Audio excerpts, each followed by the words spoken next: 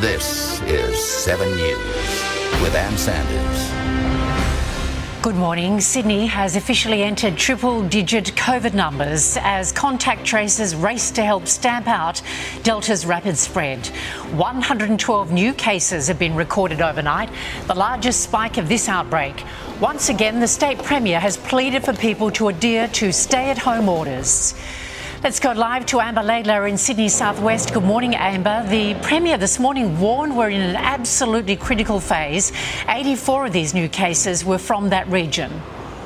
Good morning, and yes, we heard this morning that Fairfield LGA is really the area of concern at the moment and where we are seeing the most cases and the most exposure sites. She's also highlighted the Canterbury, Bankstown and Liverpool LGAs as areas of concern. If we have a look at the numbers today, as you say, 112 new cases, 84 of those are from southwestern Sydney, 16 are from southeastern Sydney, 7 are in western Sydney and 5 are in the Nepean Blue Mountains. 64 of those were linked. They were mostly household and close contacts and close friends. Concerningly, 34 of these cases were infectious in the community. This is the number that the Premier has said we need to get as close to zero before we can even start having conversations about this lockdown coming to an end. She's described this time as being an absolutely critical phase of getting on top of this virus, and our only defence is for people to stay at home. If you're a key worker or you work in multiple sites and you're from the Fairfield local government area, we would prefer you stayed at home. Please also do not go to your medical centre, a pharmacist or a GP if you have symptoms. 46,000 tests were conducted in the 24 hours to 8 p.m. The Premier and Dr Kerry Chant both saying it's a great number, but they need to see it higher, and they're really calling for people in those 3 LGAs of concern to come forward for testing, even if they only have very mild symptoms. And Amber, the state government is targeting Sydney Southwest in the vaccine rollout. Yes, and we've heard this morning that a new vaccination hub will open in Fairfield this Friday. Teachers and aged care workers who live and work in the areas of Fairfield, Canterbury, Bankstown and Liverpool will be given priority. 3 new other max vaccination hubs are set to open in the coming weeks in Belmont, in the CBD and in Macquarie Fields. Another in Wollongong will open by the end of August. Amber Laidler with the very latest from New South Wales. Thank you, Amber. Businesses crippled by the Sydney lockdown will receive much-needed financial support after the federal government agreed to step in. Let's go live to political reporter Rob Scott in Canberra. Rob, good morning to you. Exact details are still to be finalised. Yeah, that's right, Anne. But an announcement on exactly how that rescue package will work and who will be eligible. An announcement is expected on that later today. The Commonwealth agreeing to help after crisis talks between Scott Morrison and Gladys Berejiklian yesterday. Businesses are crying out for financial assistance, and those cries are only expected to intensify if the current lockdown is extended, which is looking likely as the cluster continues growing at a frightening pace. Any assistance from the federal government or from the New South Wales government for businesses and for livelihoods for people who are previously working casually or on contracts can't come soon enough.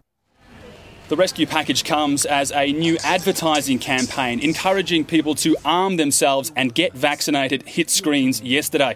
At the same time, a very graphic ad began running in Sydney showing a woman struggling to breathe. But there's criticism. The actor appears to be under 40 and people of that age are limited to the AstraZeneca vaccine, which many are reluctant to get. Its intent, though, is to shock people into obeying the rules and staying at home during the lockdown. To be quite frank, I'm not a great fan of those. I believe that you got to give people information, not scare them witless. There are young people out there who want to get vaccinated, who can't, who weren't ever going to flaunt restrictions, and that'll just make them all scared. Health authorities are just hoping that the shock value works and people follow the rules and stay at home. And Rob Scott with the very latest from Canberra. Thank you, Rob. Victoria has had a fresh COVID scare this morning. Blake Johnson joins us live. Blake, good morning to you. What's happened there? And a removalist from Greater Sydney has travelled to Victoria last Thursday, July 8, worked with a few households, has then driven to South Australia, returning to New South Wales and has tested positive yesterday. As a result, we expect several exposure sites to be listed in Victoria shortly, and at least some of those families that he worked with here to to be forced into isolation. This is unfortunately the third time this Sydney outbreak has come into Victoria. We saw a man from here go to a party in Sydney, get infected, come home, and the Virgin flight attendant a few weeks ago. Overnight, the border to New South Wales closed from the Victorian side of things. It's being enforced on the road with border checks, and here at the airport, passengers are being greeted by Health Department and police as they get off the plane. Just 5 flights from Sydney today, not many at all. So many have been cancelled.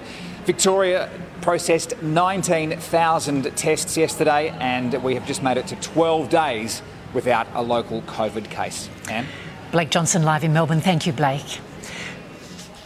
Queensland hasn't yet closed its borders to New South Wales, but the Premier says she's monitoring the situation closely.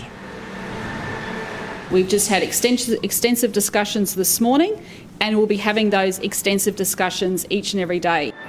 Queensland recorded 0 local cases today, marking no community transmission since July 5. Restrictions will roll back from Friday morning, including masks only required at the airport and 100 people allowed in a home. Sydney's COVID outbreak has forced the relocation of all New South Wales and ACT-based NRL teams to southeast Queensland.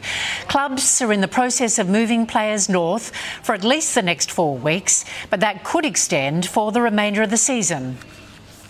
It's a monstrous logistical exercise. So 12 teams in 3 days into 3 locations. We're going to have to create 12 high-performance centres. We're going to have to think about training and facilities. Up to 41 players and staff from each club will head to Queensland on charter flights by Wednesday.